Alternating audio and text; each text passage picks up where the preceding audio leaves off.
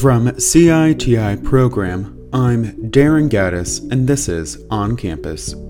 Today, what is universal design? How does accessible infrastructure make a campus more accommodating? And what role do administrators, faculty, and students play in making a campus infrastructure more inclusive? I spoke with Amanda Kraus, Assistant Vice President for Campus Life and Executive Director for Disability Resources at the University of Arizona. She is also Associate Professor of Practice in Higher Education, where she teaches courses on student services and disability. Dr. Kraus is the immediate past president for the Association of Higher Education and Disability, AHED, and she travels around the country and abroad to give talks on ableism and universal design. As a reminder, this podcast is for educational purposes only. It is not intended to provide legal advice or guidance. You should consult with your organization's attorneys if you have questions or concerns about relevant laws and regulations discussed in this podcast. Additionally, the views expressed in this podcast are solely those of the presenter. Hi, Amanda. Thank you for joining me today. Hi, Darren. Thanks so much for having me. To get us started, what is universal design? Well, a definition of universal design is the design of products and environments to be usable by all people to the greatest extent possible without the need for modification or specialized design. And it was really born out of architecture and design, though it has, I think, really important implications outside of those arenas.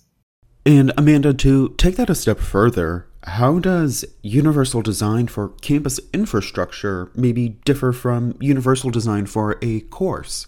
I think that's a good question. I would say it may differ in how it looks, but the values and the spirit of universal design would be the same. So there are 7 principles to universal design, and I'll just share them quickly. Equitable use, flexibility in use, simple and intuitive use, perceptible information, tolerance for error, low physical effort, and size and space for approach and use. So as I read those out or as I share those, I think we can get a sense that we're really trying to promote inclusion and equity with universal design. So again, the outcome might be different. For the campus infrastructure, we might be really looking at the built environment or the physical environment, which may be apparent in things like ramps or wide paths of travel or options in seating or parking and things like that. In a course, it would still be, about options. It would still be about equity, looking at the course design, figuring out what is essential in that course, and then designing ways that more people can access it. So without compromising anything essential, what are the different ways to design something so that more people can use it the same way? And with this in mind, what are some ways institutions can utilize universal design principles, those 7 principles you just mentioned, into their infrastructure? I think there are a lot of ways. Relationships are important, I should say.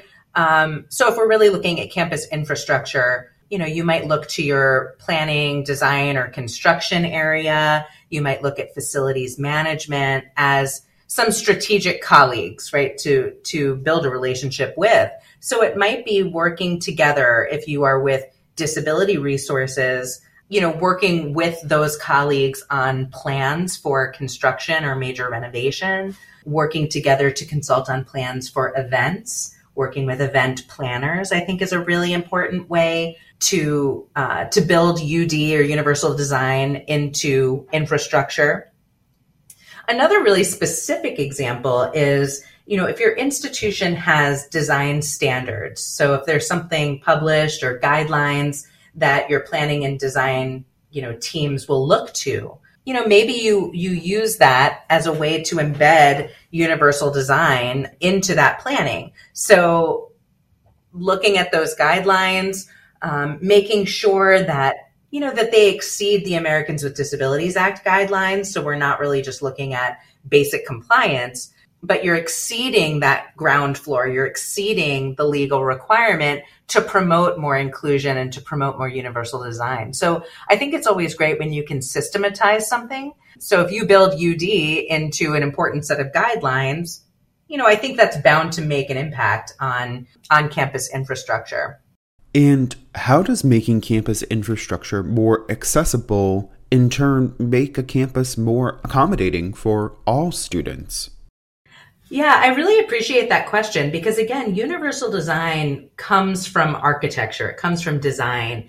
It doesn't come from the disability community or the disability rights movement, although I think disabled people are inordinately impacted by good or bad design. So, really it comes down to equity, I think. When we invite students to campus, they've been admitted by the same standards. They're held to the same academic and behavioral standards once they're admitted and enrolled. So why do some students have a better or worse experience with the accessibility of campus infrastructure? That's an equity issue.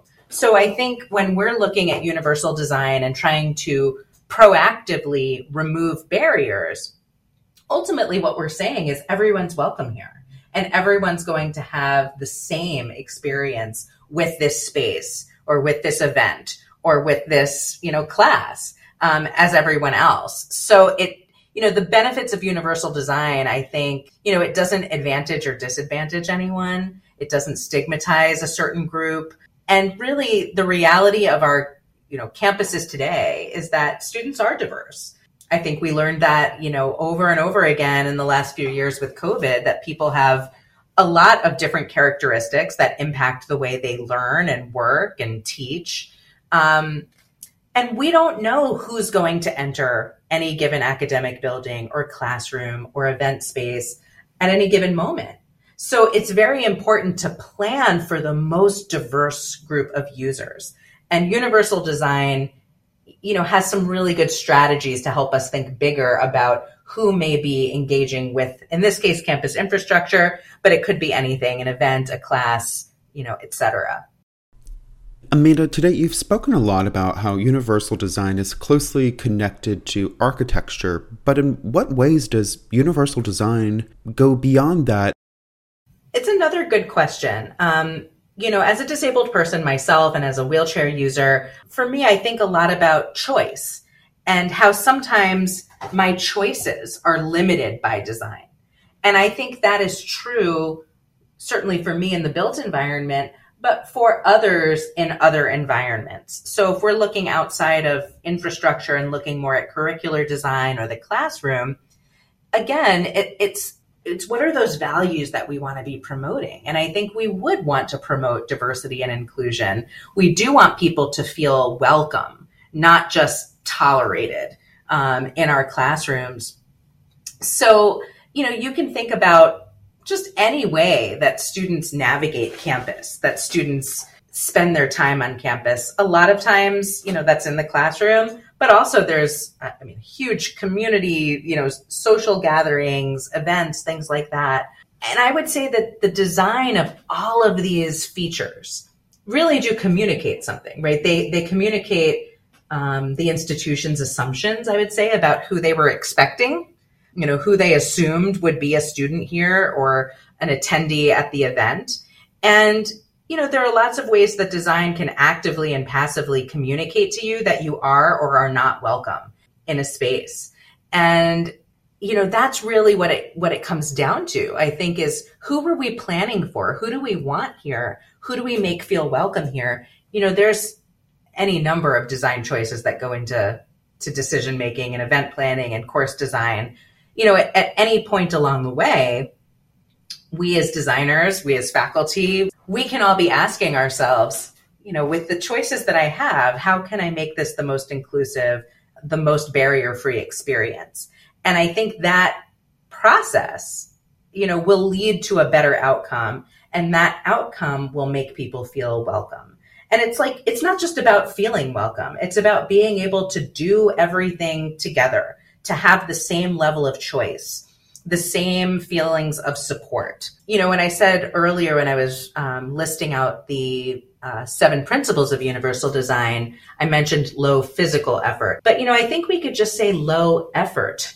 You might be, you might think low emotional effort, low energetic toll. If you're navigating a space and you just feel like this is not made for me, there's a lot of burden associated with that. It could be about planning where you can actually go and be comfortable. It could be responding to any number of cues in the environment about where you should be or who should be present. And that does take a toll. So I think in many ways, design can really contribute to microaggressions. But the flip side of that is good inclusive design, I think, can also reduce or potentially eliminate microaggressions or similar kinds of inequities and make people feel a real part of that experience. What else should we know about universal design? There's a lot to know about universal design. There's lots of good information about each of the principles. You can search for them online to get guidelines and images and really practical strategies. There's also a number of applications of universal design. Like we've talked about, it's not just about the built environment or campus infrastructure, but there are offshoots of UD to be applied in the classroom and in your teaching. So you can look at universal design for learning as one, I think, really prevalent application of UD. And that really can guide the way we design our courses to promote multiple means of representation. So how do I represent content? I'm trying to do that in different ways. Multiple means of engagement. So when I'm asking students to participate and engage with me and one another, are there different ways that they can do that? And then multiple means of expression. When students are required to demonstrate or express what they've learned, are there different ways for them to do that? So even though it looks different, I still believe that the values are shared between universal design and its applications. Again, really trying to promote, I would say, not just inclusion, but equity. And I think sometimes in my work, when people do feel that maybe universal design is too big a goal, can we think about equity and use universal design strategies or universal design principles to help us create a more equitable experience?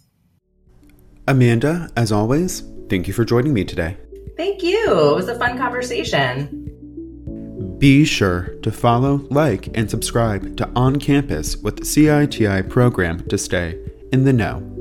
I also invite you to review our content offerings regularly, as we are continually adding new courses and webinars that may be of interest to you. All of our content is available to you anytime through organizational and individual subscriptions. You may also be interested in CITI programs, a 21st century approach to ADA compliance, equity, and access webinar. Please visit the CITI program's website to learn more about all of our offerings.